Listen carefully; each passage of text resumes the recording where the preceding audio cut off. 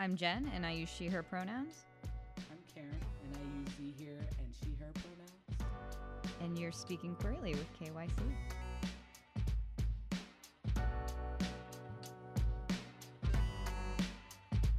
Hey, Karen. Yes. Do you know what the strongest muscle in the body is? I've heard like tongue or Close. I don't know, buttocks. I don't know. That might be the largest muscle. I don't know. Yeah. The strongest muscle in terms of force is actually your calf. Okay. But the strongest muscle in terms of pressure, like exerted, is your jaw. And you can actually close your teeth with a force as great as 200 pounds. That makes sense because I grind my teeth, so that makes sense that much force is happening. Yeah. Yeah. Do you grind your teeth at night? Clench and grind. Yeah, I'm better now. You know, you remove anxiety and then that happens, but it still once in a while can pop up. So a clenched jaw can be very, very intense. So I believe that. Yeah. I believe that one. Yeah, I used to do that as a kid, actually. Oh yeah. I grind my teeth. Yeah. So I must have had some kind of childhood anxiety. But yeah, Right. I seem to be okay now. But I'm glad. still, yeah. I'm happy Thanks. about that. Thanks. Yes. So actually, this is a really exciting episode because we have our first guest here today. We do have a guest here, Michaela Robinson. You want to give us a shout? All right, thank you for having me. Thank you, KYC. Oh, thank you. We'll do a little more of a formal introduction in a little bit, but Michaela, please feel free to jump in with anything we're going to talk about here. So, cool. All right, so it's been a huge year so far, actually, when it comes to political news here in Ohio. We talked in the last podcast about a couple of bills, one which was to ban conversion therapy, which good, positive. The other one, very much anti-trans legislation, and evil stuff, right? It's rough. So the Republicans in Ohio are continuing this trend by introducing a ban on trans athletes from playing in girls/women's sports. And this, what I'm about to read, is actually from the Columbus Dispatch, and they say the Save Women's Sports Act would require the Ohio High School Athletic Association to block any male-born student from participating in a girls' sport in both public and private schools. Currently, the OHSAA requires transgender girls to show proof that they've been on hormone therapy for at least 1 year or demonstrate that the student doesn't have a physiological advantage over other athletes her age.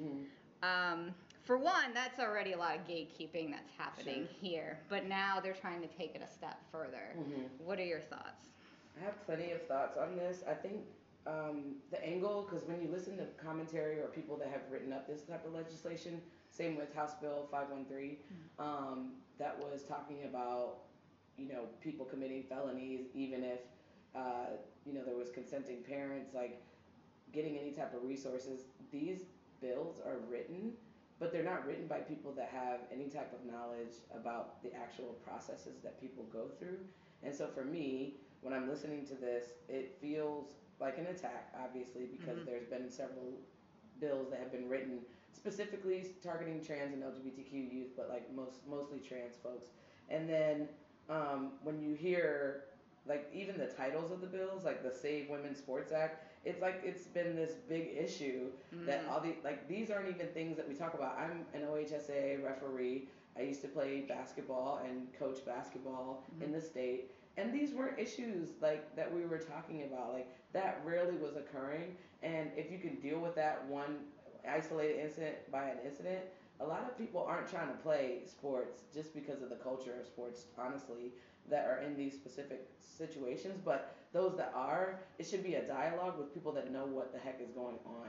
And unfortunately, the people that are talking about it are not the people that know what exactly is happening. And their come from is, well, I'm not going to have one girl not have a chance because someone who was born assigned male at birth is going to come in and take her position. And sports isn't about fairness, and genetics play a role in it, but it's not the only thing. And so when you're talking about like teamwork and community and belonging and being like that, that's not the come from that they're coming from. So it's almost two different conversations. Like we should be having a conversation about that possibly if there are more people that are trans that are wanting to participate in high school athletics, and it shouldn't be from the people that are maybe their kid's terrible. I don't really know why they are so worried about someone coming in and taking their spot, but that's not like the come from that needs to be had to have this conversation. And I just don't think the right people are having it. Agreed. So it's frustrating. And it's definitely taking away a major outlet for these students. I don't have the statistic offhand, but I know there was something that there are a lot of trans students who playing a sport actually helps them. Sure. And I think it goes back to the community and kind of that. Yeah, in the education and social work field, we look at the ACE study a lot, and an ACE can be some sort of, and even in academics we call it non-academic barriers. And when you're looking at non-academic barriers, you know, community, do you go to a church, or do you have a faith, or do you have outlets within your community? Do you have after-school programs? Do you have extracurricular activities? When you're looking at all those things combined, the more things you have going for you, and then with the ACE study, it's like those things that you don't have. So the more ACEs you have, the more of a risk you are for, you know, different type of things and different type of struggles and depression and anxiety, those type of things. So if you're looking at this as an opportunity, like yes, it is an opportunity. And I really just don't think it's that big of a conversation right now. Eventually, I think it should be had, but I don't really think it's that thing where it's like this is the hill to die on. That's not it where it's at right now. Agree. In my opinion.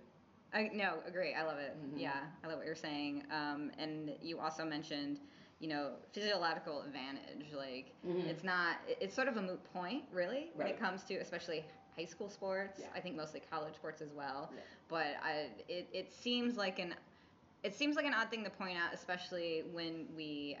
The most famous example is Michael Phelps, and how he's a cis man who he's obviously the most decorated Olympian of all time, and they've done studies on him, and his body is built to swim. Right. So does that mean he has some kind of advantage where he shouldn't have been a swimmer because it wasn't, quote, fair to other people? I really just think the whole conversation with athletics about fairness is like, it's a really hard conversation for me to have, because I'm like, it's not supposed to be fair. If people want to play, you know, sports and stuff like that, then you should be competitive. And yeah, you have to realize it's not about fairness. It's about gift, talent, teamwork, all that kind of stuff. And there are lots of things to be pulled from an experience like that. Yeah, I just don't. Physiologically, I think that's a conversation, and there are physiological differences, and I don't think that. I mean, even especially with like, I understand why they're giving it a year, and I think maybe they have some people that have some language around this, and so I think that's a conversation that, you know, they should be bringing to places like people that are working in the LGBTQ community, especially like Equitas or somebody in health that like can actually speak to what they're looking for to find out about what that could look like. Absolutely. Yeah. Yeah. Agree. So I mean, it's pretty clear Kaleidoscope Youth Center does not at all support this. Right.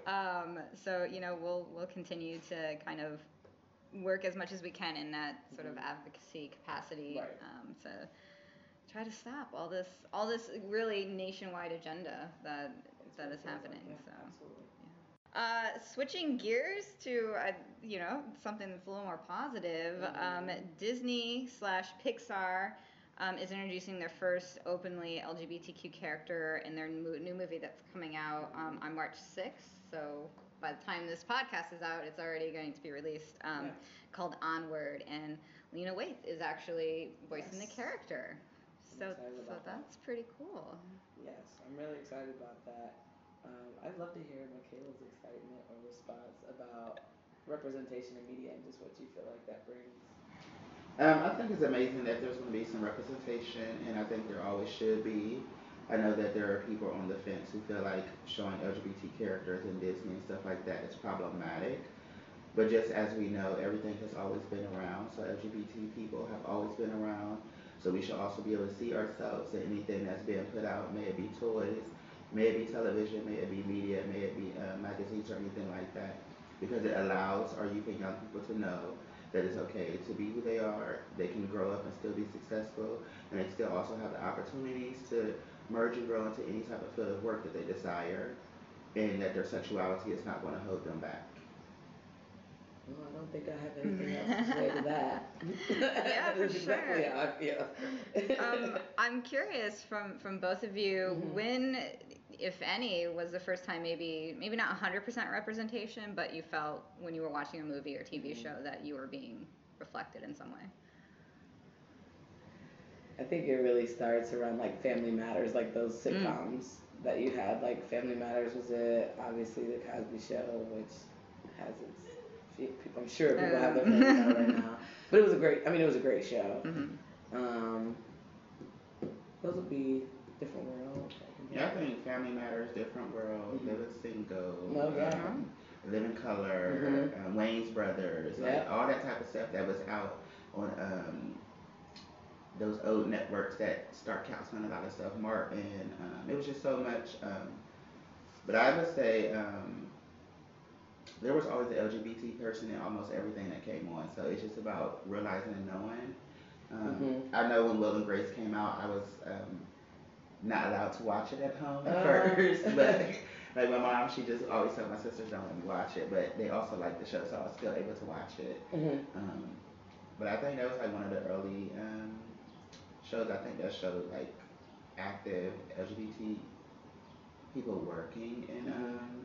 film and television, but I do believe it's more before then as well. So Yeah, I definitely think like in Living Color when I think about their oh, portrayal of like someone Hated gay, yeah, it was like Mhm. so oh flamboyant and yeah. you're like, but I'm okay. But then like when I think about Ellen for me, it was Mhm. like Ellen like came out and I was like, oh, okay, like the gay's okay, like because I saw myself as a black person represented Mhm. way before I saw any type of queerness like Yes. represented. So I was like, oh, okay. And then it was like, she went away for a while Mhm. and then she had to like regroup, rebrand, and then Mhm. come back on again. So I was like, it's not just a notion to be out, in the industry. So that definitely tells us something. Like, I think we're in a better place the more people we see, but there's always growth to be had because it should be so complicated to be in the industry or like to succeed because of your sexual orientation. Like that shouldn't have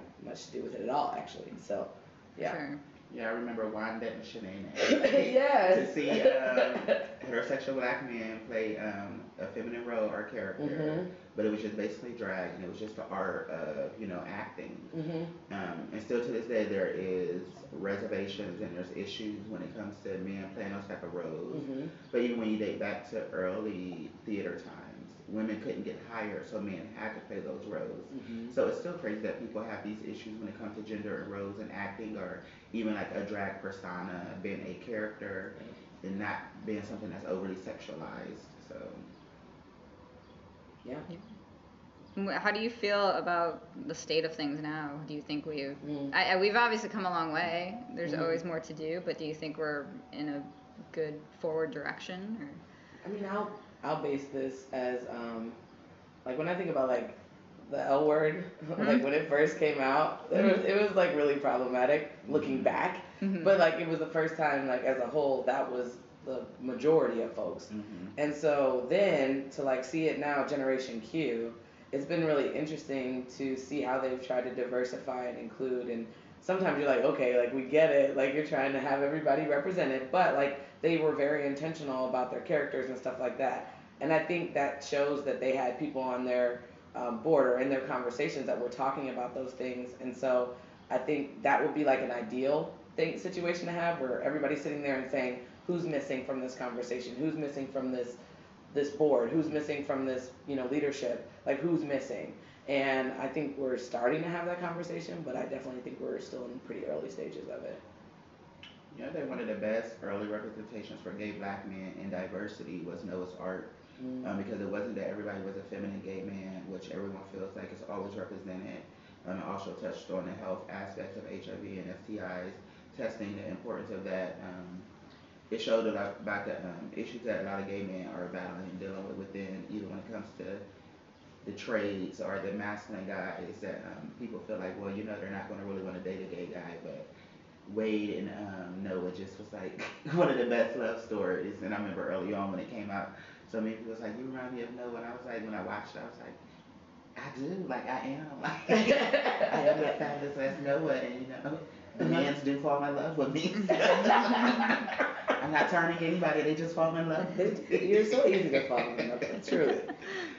But Yeah. yes, it's always good to have, like I said, always to have different diverse representation. I still feel like there is more representation that needs to be showcased and seen, and more of the positive, productive stuff of like people who work in business, people who are working in like the business of trying to promote healthcare, promote you know support for our LGBT youth and young folks. Um, it's not always just about those in the club. It's not always just Mhm. about being overly sexualized and stuff Mhm. like that. It's so much more to an LGBT person's life, and I think more shows that can show the dynamics. Cause like even with like lesbians, there's such a different dynamic, and everyone always thinks, well, it's just the film girls and stuff like that. It's more than outside, even the studs as well. So there's Mhm. so much more, but everything is always focused on the gay man. Mhm. Even with our trans individuals, like to have pose, that is a great thing to have. It shows some diversity. It shows, but they can go in deep a little bit more because there still needs to be more representation for trans men in media, in care, and just in general. Mhm. Um, but I'm like, it's still so much more to show, and with the nuances of things that are coming along, there's going to be still more representation that needs to have. Like non-binary is getting its wave because of Sam Smith and stuff like that. So Mhm. there's more that's going to come, but I know that society still wants to have this closed door mindset Mhm. where we didn't know, we don't understand. Mhm. Well, everybody knew and everybody understands because in my mindset, everyone was born by curious, so Fair. Probably, yeah. Probably, I mean. I'm like, yeah, fair. Mhm. All right. Well, great. Well, thank you both for sharing. Yeah. I appreciate that. Thank you. All right. Well, our final kind of topic here in our news and culture topics, the Ohio primary is coming up. This podcast will be released on the actual date, which is March 17th. So if you're Fancy. listening, Right. Uh-huh. go vote. Go vote. Go vote. Go vote. Yeah, it's been a while. Why is it important to vote? Why is Wanna it hear your important to thoughts. vote? Oh goodness. Well, I completely understand sort of just apathy about the whole Mhm. situation and it doesn't really matter and Mhm. what is the point. But um, it still feels like one of the few things left that we can seemingly do as Mhm. people. Um, go out, protest, advocate, all that, but, vote as well. And maybe um, a lot of people focus on the presidential election, but there's also a lot of local things that come down to literally one or two votes. And so Mhm. getting out there and having your voice heard, I feel like is such a valuable thing to do. The importance of voting, a lot of people, are discouraged by it because they feel like their voices isn't being heard or their vote doesn't count. But every vote counts and every number counts. And when we come together in numbers, we can have greater results. And when we divide the numbers, that's when we have what happened prior. So if don't nobody want to live in this world of, the Trump factor, or just the apprentice of everyone getting fired and dropped like bad habits. Everyone who feels like they have an opinion, who feels like they have a concern, who feels like I'm not only just sitting here making a vote for myself, but I vote for those in the future that's coming along, our youth and our young people. So for all those who voted and fought for our rights to vote prior to us, which has allowed us to be able to not deal with some of the things that was happening prior, but as we see things are still progressing and trying to get back to those times. So we as the people currently now and those who just recently turned 18 that gets that chance to vote, they should go out there and rock their votes. I feel like we should get back to the campaign that Diddy had with the vote or die, because it is a vote or die situation. Yeah. We have to make some changes in all avenues of politics to make sure that moving forward there are more rightful people in positions who honestly can handle the position, who understands politics, Mhm. who's not in politics just to be a controlling individual, but in politics to listen to the community and figure out what's going to work best for the community. Because with everything, when it's community oriented and just oriented on society, every society view or point should be looked at as something of importance. And everything right now, it just seems like it's about the man trying to control whatever they can in women's life, LGBT people's life, healthcare. Like, we Mhm. have to do better. Like, if we want to make America great again, it's not putting Trump in office. It's not um, divide more division. To make America great again, we have to unite. Unity is power, and unity is light. And at this point, we can unite instead of fighting and battling with each other. So every culture, every race, every it's not a battle within each other. Every sexuality is not a battle within each other. Like, we have to find our commonalities, our common grounds, and fight together, because together and united we will make a difference and make a change. I think from like a mathematical standpoint, because like I feel you on that, and like I feel like I agree with you on the emotional from the emotional standpoint, and like I literally think about it as we say like, oh, our vote doesn't count, but like literally like when you're talking like 50% of folks not voting that are eligible or that could vote, like it completely skews the statistics and the numbers. And I'm like, we say it wouldn't matter, but like we don't know the collective power of actually going to vote because we haven't all gone and done it. Mm. And I'm not saying like I get really frustrated when people go and they like, write in Harambe, like, or something like that. Like, that's frustrating to me. That feels like a wasted vote. And I know people are trying to make statements, but it's like if we all went, and even with the diversity of candidates that people would choose, if we all just went to go, and the hope, is that we can find the best candidates, and it's a rough one this time. But like the hope is that we would go, and even with some diversity within a party or within a best choice scenario, that we would still like have collective power because so many people would go vote. And I don't think people realize like those numbers and what those numbers actually are.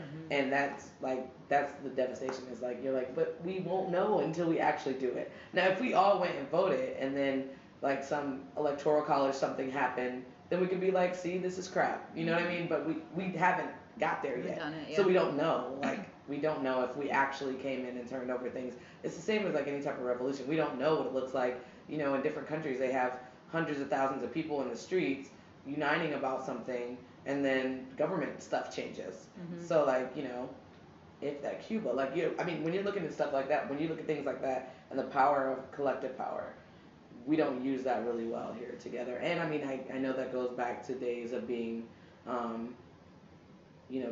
divided based on poverty and white and race, and so there was a lot of strategic, systemic type of oppression and stuff like that keeps a lot of people divided. But I really think that we have no idea how powerful we could be as a collective power if we would just kind of come together on especially just voting. For sure. Yeah. And this is speculation, because really we would have to talk directly to youth. But as a youth organization, we do serve up to 24, Yeah. and a lot of political pundits would say the youth aren't going out and voting, and they're the reason why, whatever progressive measures aren't happening and stuff like that. Why do you think youth aren't voting? Our youth are. That's what I'm saying. Like I was about to say, our youth are voting, and our youth are very engaged. And I work with our community advisory board, which is mostly youth, 16 to 19. But like our 18-year-olds are very engaged. Like we had Get the Vote Out come in here, and we had a really good conversation about what that looks like and what civic engagement looks like. And so they're into the issue. Like they know what's going on. They're like on top of a lot of stuff, involved in protests. They're ready to be a part of it. So I see them voting, and I think a lot of awareness and opportunities to engage in those discussions for most youth may be why, or they just vote like their parents vote. You know what I mean? So like you see a lot of those situations. So I don't know if we're creating enough youth spaces, like youth 17 to 19 or 17 to 20, to have those conversations. And at Mosaic, I know they're doing it. At KYC, they're doing it. But it's like really a question of how many opportunities do they have to engage to even know the power of it if their parents don't believe in it or aren't voting. Like it's kind of generational, I guess. So we should create more spaces for young people. Yes. But I think the world is going to be shocked this year, because I think our youth and our young people are extremely woke. They're tired of the BS. They know that their voice does count. Like you said, they're out rallying, they're out campaigning. They're like, interrupting, doing a lot of stuff or whatever. So it's not like the youth are scared. I do believe, like you said, some people are just going to follow the family bloodline of what the family does. But I think right now, so many youth and young people, especially those who are being dealt with disparities that not even been connected to their family and stuff like that, they're just figuring out on their own. And dealing with so many youth and young people who are homeless and stuff like that, they want to see a difference in change in housing. They want to see a difference in change in opportunities. So many TGNC and B and see youth and young people right now, they are upset with the issues that's going on with the laws that are being created that's trying to stop them and their young ones that are coming up and stuff from being able to grow and be who they are and stuff like that. So the youth and young people I think will make a greater turnout. I honestly feel like it's going to be our generation of people who are just I went out there and voted during Trump time and look what happened. Electoral still. Right. Or I voted on this and it's still. And I think people, because I feel like we're dealing with that era of burnout. And a lot of people are just like, you know what, we're tired, but we're trying to press forward. I just wish Michelle would just drop in and hop in because I think everybody will come around. I think everybody will come around. She's like, I ain't touching that. Okay. She's like, I will not.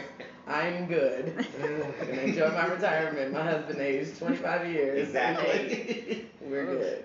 Yeah. Yeah. That's funny. All right. Great. Bottom line, vote. March 17th is Ohio's primary, and then we'll continue here on the podcast to kind of follow all of that very closely and talk more about voting, and maybe we can get a few of the candidates on our show. We'll see. We'll see. We'll see. They come. We be sending out invitations. We'll see.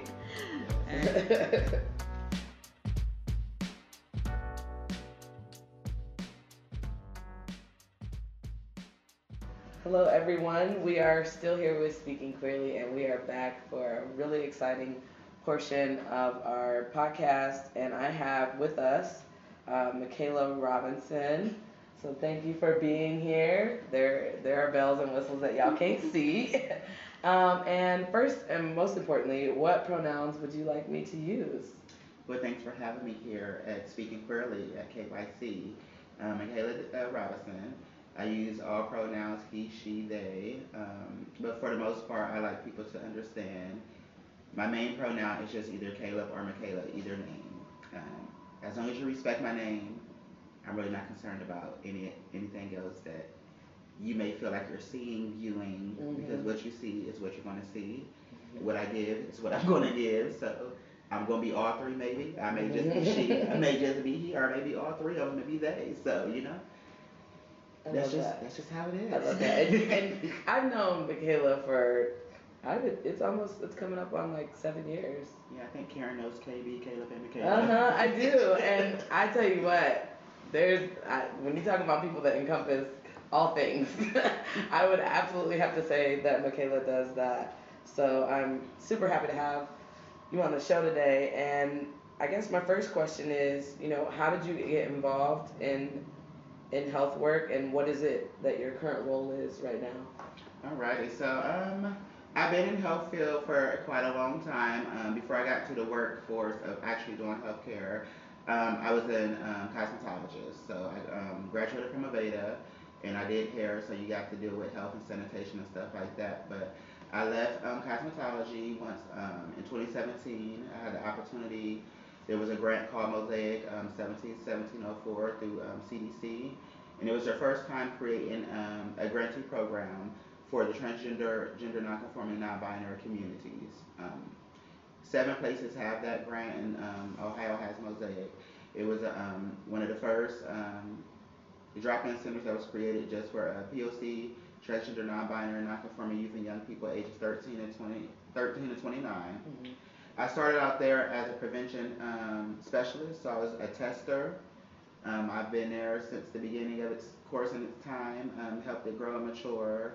And what we did was we hold community events. There's a drop-in space where you can come in, play video games, hang out, watch movies. There's a resource area to use computers. Me and Lester Singleton, we decided to create something called Threads Revisited, which is a community closet. So our TG and CNB MC community could come in, they can pick out whatever clothes that they wanted and needed and not have to deal with feeling like I'm forced to a gendered section, like when I go to the store and stuff like that. So People from the community have donated within that, and then also people within our own community have donated some of their stuff from prior before they started transitioning stuff to help another person. We've done many different things within the community, but for the most part, it's just promoting safe sex, being a condom dealer, testing, trying to get people linked to care, and also within that, I did a lot of work with PrEP. And then there was a new grant that came along, EIS, which is the POPPY program, and that's where I'm at now, where I work as a trans health navigator. And it's small, managing of like case managing, but for the most part, it's for people who are HIV negative and they want to get on PrEP. The POPPY program is a secondary insurance that people can use, or if you don't have insurance, it could be like a full medical. And there's 3 requirements. You have to be Ohio residents, be HIV negative, and make under $62,450. And so we can get you PrEP at low cost to no cost. So that's what I've been doing. A little bit more about what PrEP is? Alrighty, PrEP is a prophylactic to help in the fight of HIV contractions. So what people can do when you know that you're negative, you can get on PrEP. We have either Truvada or Descovy, and what it does is to create a protective barrier around the blood cells that could become infected. And so to have that protective barrier, it allows you, so just in case if you were to have sex without a condom and you feel like you came in contact with HIV, it would be something that you could take to make sure that you're not becoming positive. But there's also another drug called PEP, which is if you've been in a situation of exposure, you have to get on that within the first 72 hours. So even if you feel like you've been in a rape situation or anything like that, and if you go to the doctor and you get your rape kit, they should also be able to test you to make sure, and if you need to get on PEP, you should be able to get on it. They give it out at the emergency rooms and stuff like that as well. There is trying to get more people to be PrEP providers, because there are some people in the medical field who feels like it's not a good thing or a good tool, because along with PrEP, there's the campaign of U equals U, which is undetectable equals untransmittable, which I'm a part of that national campaign as well. And basically that is for anybody who is HIV positive, it allows that once you're medically adherent, you can get to a point to where your viral load is so it's so low within the system that it's coming up as undetectable. And once a person is undetectable, they cannot transmit the virus to someone if they were to have unprotected sex. That was something that came around like in 2016. But PrEP has been around for a long time. It's been around kind of since like 2008, but it didn't get notable and didn't get put out until a few years later. There was testing trials on white men and stuff for a long time, but it didn't get out within a lot of the POC communities and stuff for a very long time. And right now, that's one of the biggest issues. POC communities of heterosexual men and women are the highest with contracting with HIV right now and STIs. And also they would say are Black and Latino trans women as well. So we're trying to get into those communities and sections of people to really get more of our POC community on board of getting on PrEP. My biggest selling point is if you know that you're not using condoms or that you don't like condoms. Using PrEP is, like I said, a contraceptive that will help fight the contraction. If you catch chlamydia, syphilis, or gonorrhea, you can get a 3-day pill or a shot regimen or whatever. Nobody really wants to catch an STI, but I'm like, you have to make that option and choice of your risk factors. Do I want to catch something or contract something to where I'm going to be on medicine for a lifelong time, or do I want to practice safer practices of either using PrEP, just like some people may use birth control to help fight from having a baby. It's something of that same caliber. I think when you're talking about like being so sex positive, like it's so important to have this information because you can make like wiser and positive decisions in terms of your own health, like you said. So thank you for all that information. When we talk about LGBTQ plus health, what do you think the disparities are in terms of like access to care? Some of the main and biggest disparities is there's just not enough access points for people to get to care. A lot of our rural areas or people in like smaller counties, they have to travel very far to get to the nearest doctor to get care.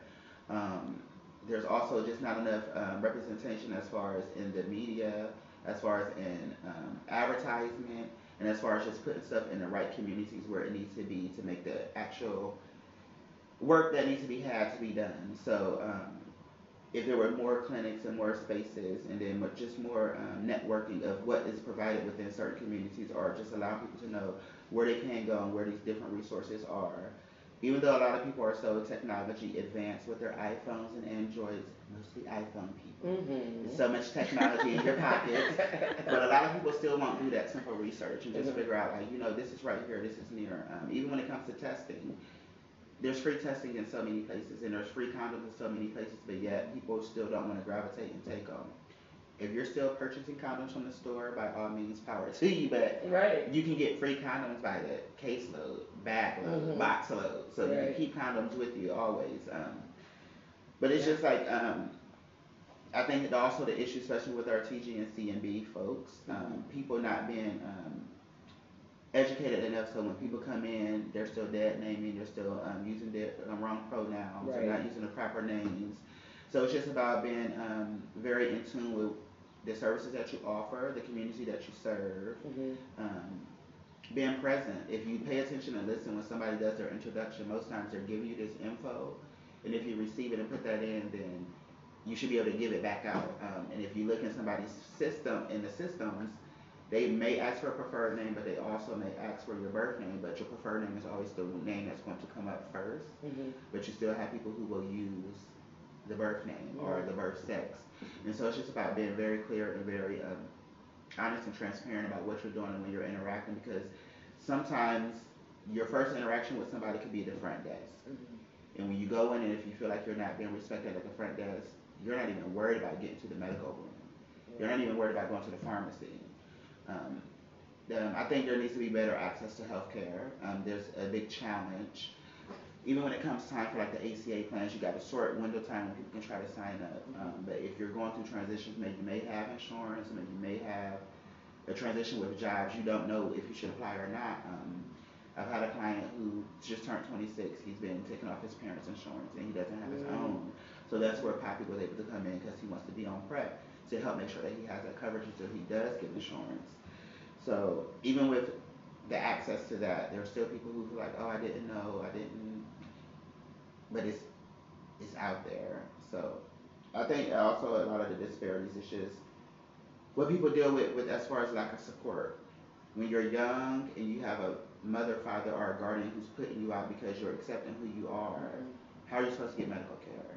You're not even thinking about it, you don't really know what to do. So there's a lot of people who haven't been to the dentist in a long time, and your dental care is one of the main important things because a lot of stuff happens from the mouth.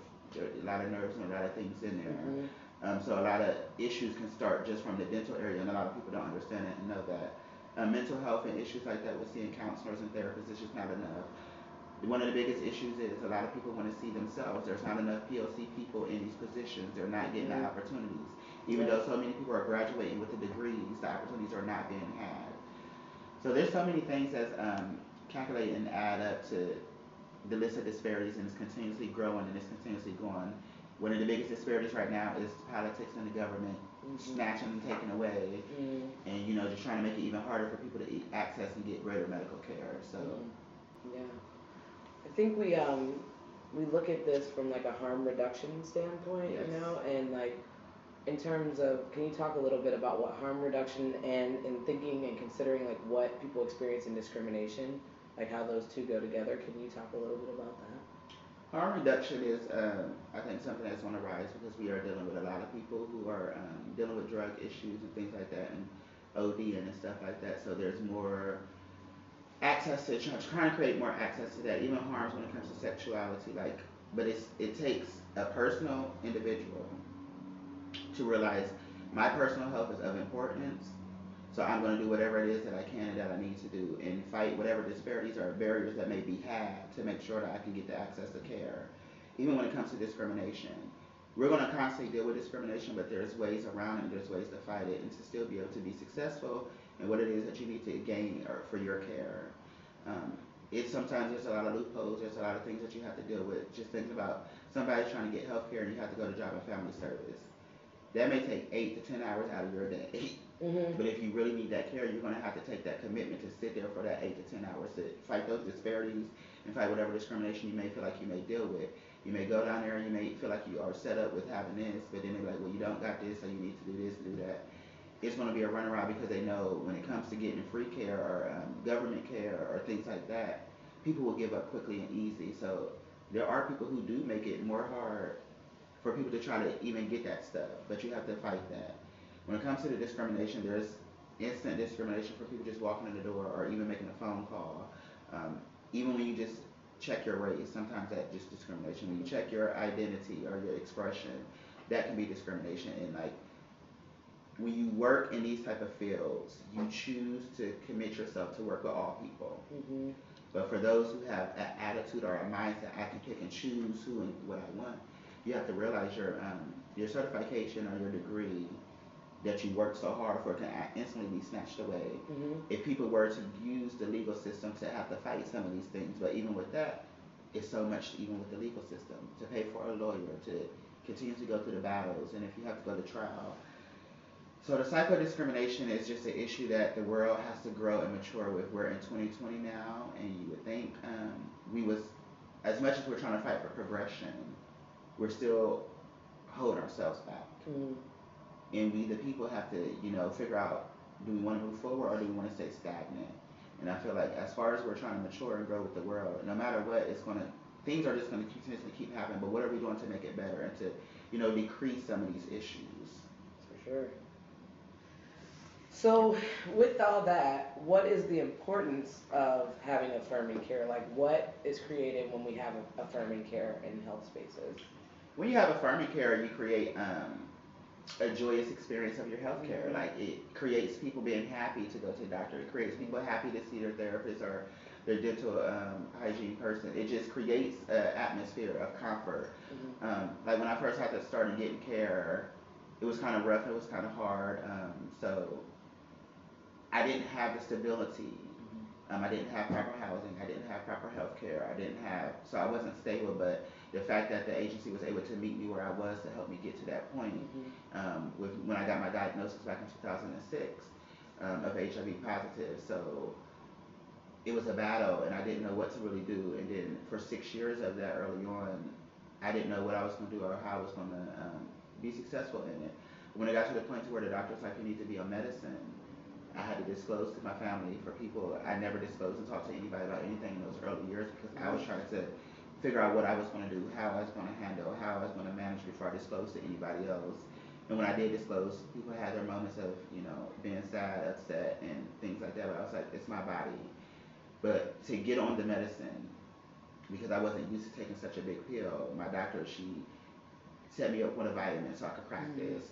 So that was just a lot of love and care just to be there. Like I've been able to reach out to her for different moments, different discussions that I need to be had, even before I was even in counseling or therapy, or they've been able to refer me to the proper care and proper people.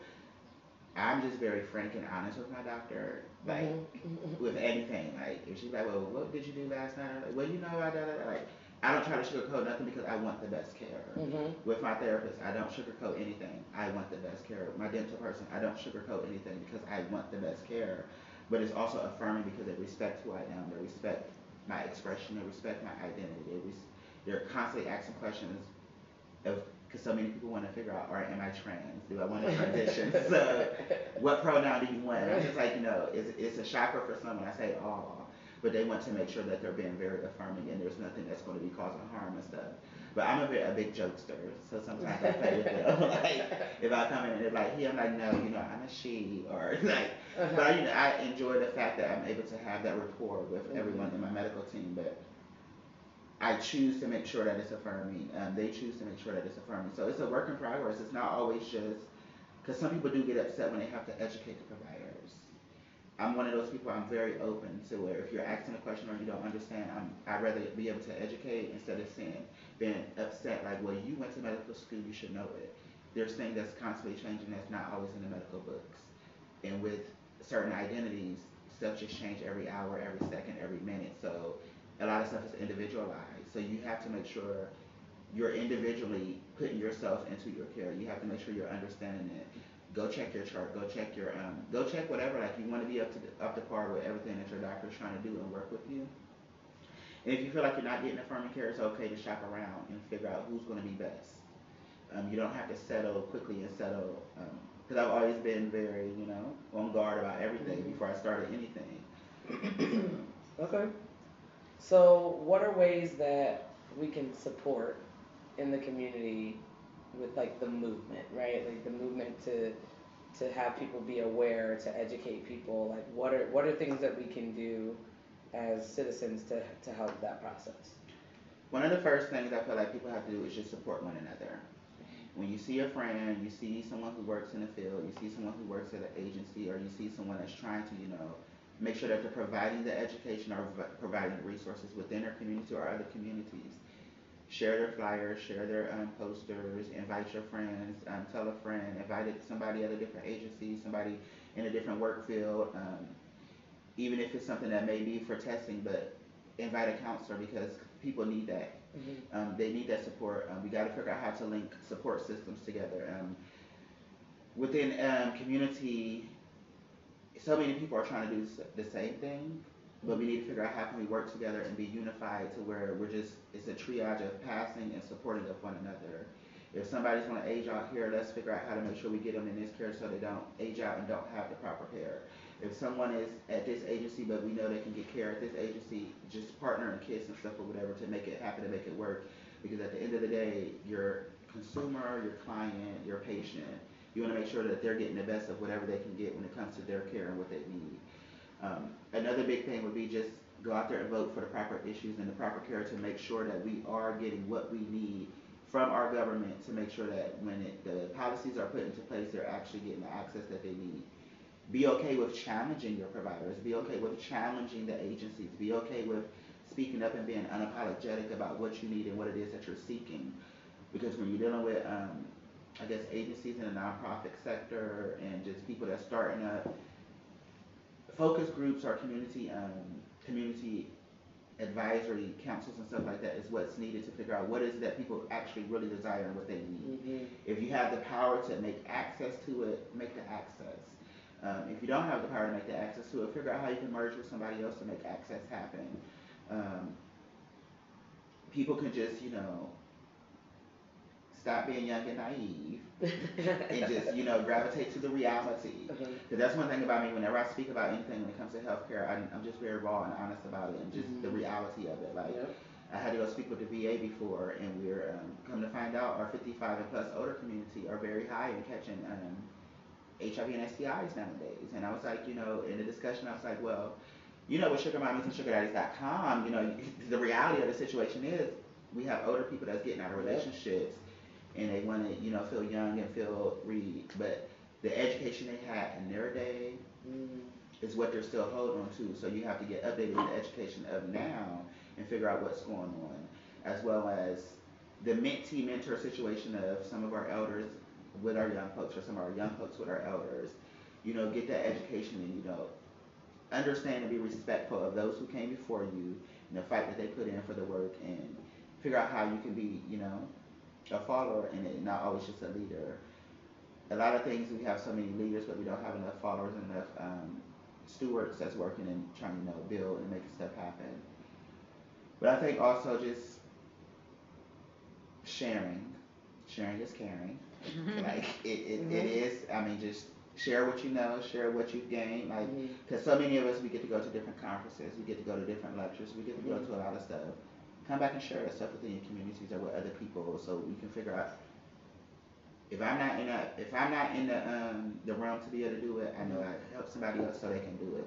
Because no matter what, wherever you go, somebody's going to be needing care and stuff or whatever of what we do. So. For like a Google search, if I'm looking up places to go to get tested, let's start there. Where are some places that I should like Google or look up? If you type in free HIV and STI testing, you're going to see Equitas Health come up, AHF come up, you're going to see the Columbus Public Health Department, you'll see Mosaic pop up. I do believe there's testing that happens here for the youth and young people on certain days. You'll see like different hospitals and clinics and stuff.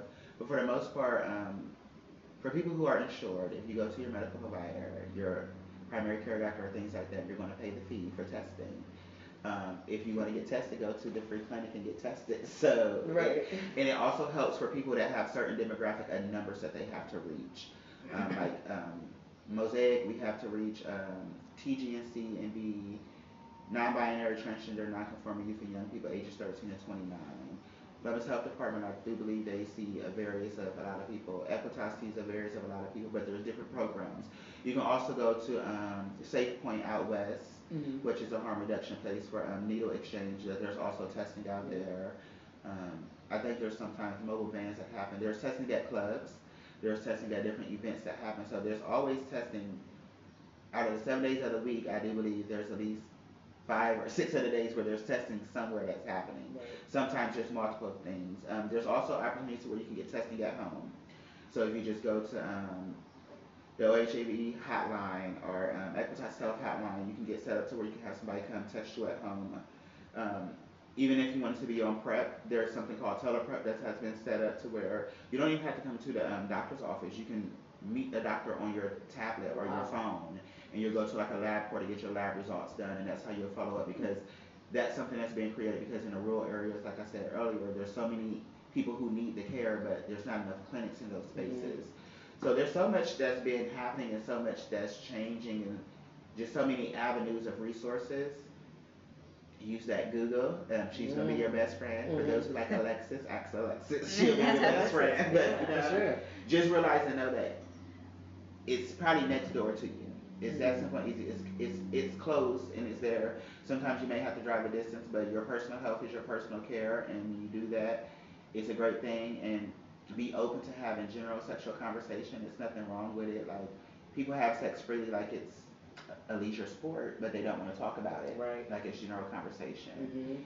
When I was testing, and you deal with people that's multiple testing, and you tell them like, you don't have to always get tested, because if you know your risk factors or you know what's going on, then you would know, like, study risk factors and know, like, just be, contraction happens if there's rips and tears, or you have open sores and stuff like that, if blood come in contact or secretion and stuff like that. But a lot of people don't even understand that. There's people who still think you can contract HIV from spit, and that's you have to get up with the education of the times. Like, it's nowhere near like it was in the 80s. The fight of the community in the 80s and 90s, the ACT UP and all that, fighting with the medical providers to get the proper care. That's why we are where we are now, where we're at an end where we can end HIV. Right. But it takes us in the community to make sure, if you are HIV positive, you're getting medically adherent. You can get an HIV virus, you can get an HIV diagnosis today and be undetectable within 3 weeks to a month. It's that quick and that easy and that simple. And as long as you're taking that pill daily or your cocktail daily, you're going to keep making sure that that's something good. The stigma around people who are positive and people who are undetectable still has, that's a fight that we have to, we have to dismantle that, because it's okay to still love an individual. What people fail to realize is someone who is scared to test or not getting tested, they're the ones that's the biggest risk factor, than someone who has gotten tested, who knows that they're positive, or who knows that they're positive and on medicine, and who knows that they're undetectable. But yet people will still see that undetectable status and still treat you as if you're scum to the earth, and that's not fair. Right. Just like if you're negative, you want to be respected, and if you're positive, you want to be respected. But I think we just search what you need to search. If you need mental health care, search mental health care that's near. Search behavioral health care. It's so many places and so many great spaces to go to and get it. So we have to know it's okay to get counseling. It's okay to speak to somebody. It's okay to see the doctor. It's okay if you get a bump and you're concerned, you need to go get it checked. Don't let these bumps and these sores or this discharge or odors just keep going. You want to get checked out and make sure, because if you let stuff go too long, it can go to worse cases. It can lead to blindness and stuff like that. And you don't want to become blind just because you have a sexual appetite. So. Right. So if somebody is inspired by your ability to make things plain and have the conversation, how could they get a hold of you to ask questions maybe? Oh, all right. You can reach me at Miss Michaela Denise on Instagram. You can follow me at Miss Michaela Denise on Facebook. Michaela Denise Robinson on Facebook is my regular page, where you get all of me in that one page. I created my business page due to the fact when I was running as Miss Gay Ohio 2018. You can contact me at Michaela Robinson at equitashealth.com. You can find me at Short North Clinic, King Lincoln Clinic. You can find me almost any and everywhere. I'm on a lot of different advertisements and stuff like that. So there's a lot of places you can reach out and find me. If you want someone to come and speak, talk on any topics, I'm always open to that. I love to share my story and talk and encourage and empower and uplift. If you're looking for someone that you need some condoms, I can bring you some condoms. Yes. You need lube, we can bring you some lube. You need your dental dams, you need your insertive condoms. But it's just all about the importance of your health, the other person's health, and everybody else's health in it. And make sure you're disinfecting and wiping down, because with this coronavirus, you know. Oh goodness, But yeah. it's still like it's people so so frivolous about stuff to where they don't even think about, like, it's so easy to contract and catch something when you're just not having a proper sanitation and care. So seek out all that you need to make sure that you're having the best care. Support your friends in their care. Encourage your friends to get proper care. Keep condoms in your car to give to a friend. Tell a friend, like, keep them on you at all times if you can. But yeah, know your status too. oh yeah, know your status. There's nothing wrong with knowing your status. Yes. There's nothing wrong with taking power in your status. There's nothing wrong with allowing your status to make a change in your life, or to encourage you and mature you. When I got my diagnosis, it was a scary thing, but at the same point in time, it was something that actually woke me up because my first HIV test was a positive test, so I don't know what it is to get a negative result. And it was like my first boyfriend. I remember the night that it happened. I know the person I was with, and it was just like I was more so upset with myself because I always told myself once I start having sex, or before I start having sex, I want to go get tested. But I was caught up in love and lust, and that's just not what I was thinking about. I was caught up in enjoying the party life of drinking and smoking, and so it wasn't in the mindset and purview. So, but now I wanted to just share my story and share and just take the importance of it back, because I never let my diagnosis be something that was going to take me away from being able to be great, but it actually made me greater because it gave me more of a purpose of living, and it gave me a chance to value life more differently. So a lot of people never knew for a long time like why I just thrive to always want to do an experience. Because I know you have your birth date, you have your death date, and that dash is about your experiences. And so I want to experience as much as I can in my life. And as a person who was scared of, fearful of death, when I got my diagnosis, I'm like, okay, look, I don't know what's going to happen, when it's going to happen, but I just thrive, and I'm like 14 years positive, 7 years undetectable, and I've reached so much in my life. And a lot of people don't even know that what I go through with my mental or with my health, but I don't allow it to try to bring me down, because the slogan that I live by is something I always want to leave everybody with is every negative can be turned into a positive, but every positive can be turned into a greater positive. So I want to take my positive diagnosis and do positive in the world and in the community so people can understand your health.